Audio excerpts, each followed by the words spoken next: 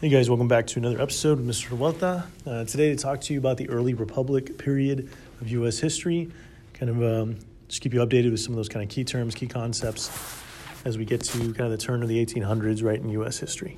So thanks for being aboard, and here we go. All right guys, so some of the key terms early on in the chapter are Gabriel's Rebellion, sometimes called Prosser's Rebellion, named after the founder of the rebellion, a guy named Gabriel Prosser.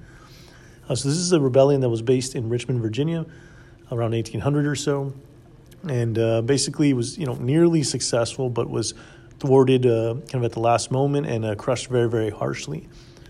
But Prosser's Rebellion is an example of a more kind of urban rebellion, so a little bit different from what we've seen with like the Stono Rebellion, and then later on, like we'll see with the Nat Turner Rebellion, right, the most famous in U.S. history. But again, same thing in that all these rebellions on the part of slaves, especially in the U.S., are crushed down very, very harshly, and then lead to a lot of strict ordinances, right, strict rules against those slave populations in these regions. So again, we talked about that thing before, how students always ask, and people are always curious, right, why didn't the slaves fight back more?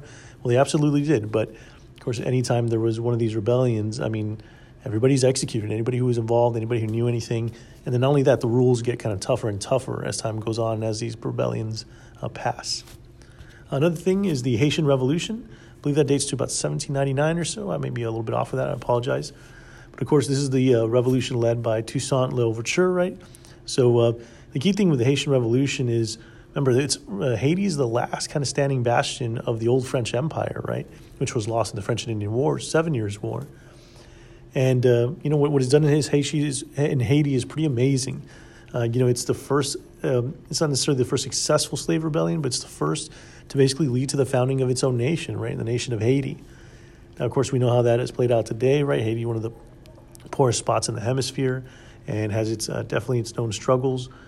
But, again, a symbol of, kind of the changing times, a symbol of people kind of taking power for themselves. And the impacts even worldwide, right, with the pressure of Napoleon, now kind of losing this, right, and things like that. A lot of people point to the loss of Haiti as being a big reason why the U.S. is able to get Louisiana down the road. So again, the Haitian Rebellion or Haitian Revolution, right, and the creation of that nation, kind of a key part of this time period. Okay, so that leads us into the Louisiana Purchase. So again, this is the purchase of the territory now ranging from, just west of the Mississippi all the way through to what is today's parts of the Northwest, right? I think even parts of Montana, Idaho in there, along the Missouri River. So, of course, this is something that's done under the presidency of Thomas Jefferson. And, initially he kind of orders a kind of surveying of the land, right, and a study of the land, of course, led by the famous Lewis and Clark expedition. But there's a lot of questions regarding the Louisiana Purchase, right? Like initially, the kind of directives were to see if we could buy New Orleans and to see if that port could be secured for the United States. When, France makes it kind of known that because of Haiti and some of the other situations they've run into and their expensive wars going on in Europe, that they'd be willing to part with the whole thing for $15 million. The deal is just basically too good to pass up for the Jefferson administration. And it also brings into a lot of questions some of the things that Jefferson had done in the past regarding constitutional power, all that stuff. So people are always quick to point to the Louisiana Purchase as a time when Jefferson kind of, not necessarily ignored, but maybe set aside those views of the Constitution in order to do something good here, which was acquiring a ton of territory for the new country, and a lot of room to grow as well. Again, key kind of negotiator of that, James Monroe, will get a lot of acclaim and kind of make a name for himself through this purchase. So again, Louisiana Purchase, right? 1803, Lewis and Clark, expedition kind of during that time as well.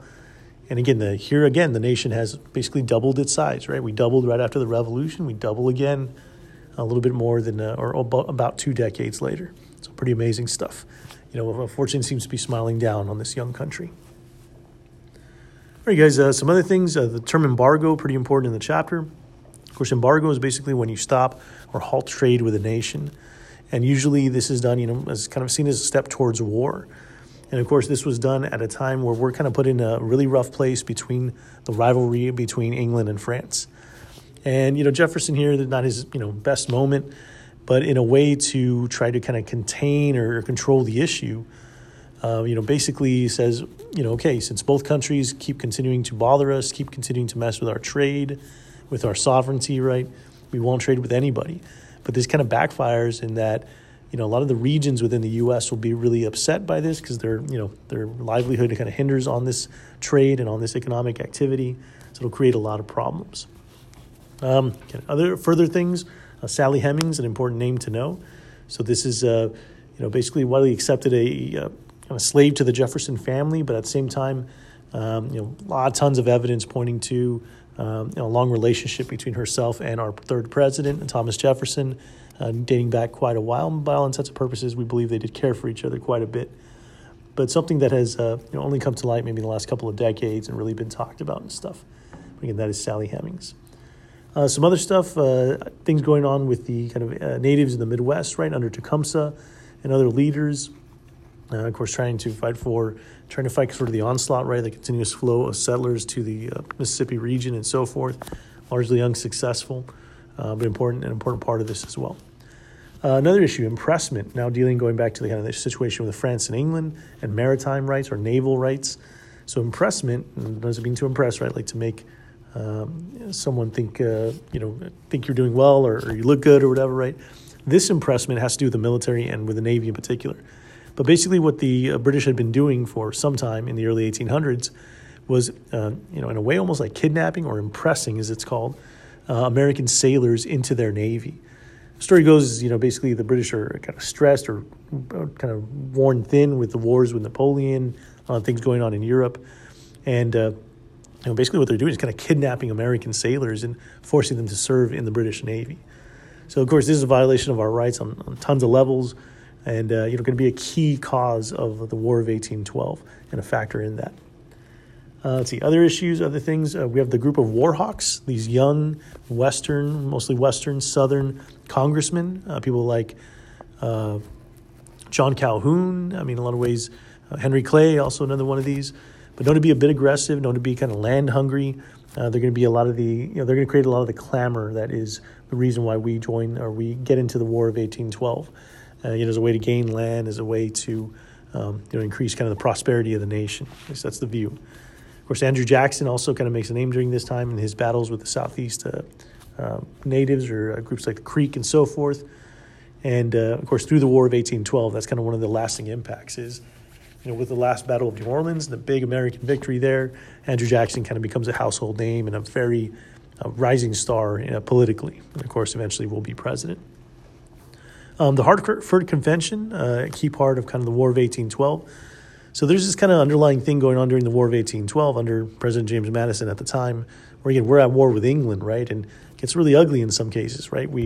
Washington, D.C. is taken over by the British for some time. It kind of depends what region, and sometimes it looks good for the Americans, sometimes bad. But what happened basically with the Hartford Convention the situation in New England was that New England was tied into economic trade with Britain and were really being hurt by this.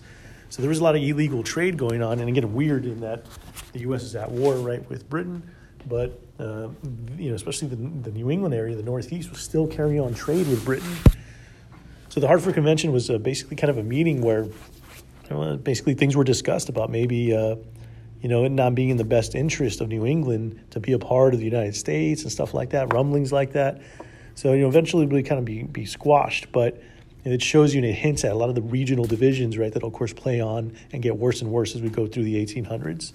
So, again, that is a Hartford Convention, again, largely because of the economic situation and the War of 1812 with Great Britain. All right, guys, the Star-Spangled Banner, of course, composed by Francis Scott Key. So this is, I always tell students, kind of like a primary source. I mean, he's basically describing the bombing of Fort McHenry, right, at the hands of the British. Think of the words, right, the bombs bursting in air, the flag still there, all that stuff. Literally describing it almost word for word. And, of course, is going to be the anthem of the United States later. So, again, very, very, a lot of kind of nationalism tied into this time period in U.S. history. For internal improvements and the American system, these are kind of tied into each other. But especially, once the War of 1812 is done, we see kind of a new era ushered in U.S. history where this focus was now inwards, right? Before, and it'll always be a little bit of like spreading out west, conquering the natives, expanding. But a lot of it now is internal and like looking at what infrastructure improvements can be made. During this time, we'll have the National Road built. The Erie Canal will be, New York's kind of crowning achievement and very, very impactful economically for a lot of the country, especially New York and that area. So again, the American system is the idea is, let's take care of things here at home, be more self-sufficient, right? Be more independent instead of relying on other nations, because we've seen, in the early republic era, the problems with that, right? By relying on other nations, we kind of get dragged into their drama, basically, right? Their wars, their disputes. So this is a key kind of shift in momentum towards, looking a little bit more inward, basically, as a nation. And finally, the Monroe Doctrine, right? 1824. Given the name of Monroe, but largely composed by John Quincy Adams, the Secretary of State at the time. But this is kind of an important precedent showing kind of a new era of U.S. history where we're, in the doctrine, basically, it's warning kind of old and traditional European powers to basically kind of stay away from this hemisphere, right? And in return, we will avoid getting ourselves involved in your affairs. But when it comes to the Americas, when it comes to the Western Hemisphere, the U.S. won't necessarily tolerate that. Now, again, we don't have a lot of the the muscle to back this up yet, right? We're not too strong of a country, but it shows like a level of confidence, a level of rising nationalism. That's an important kind of sign of the times.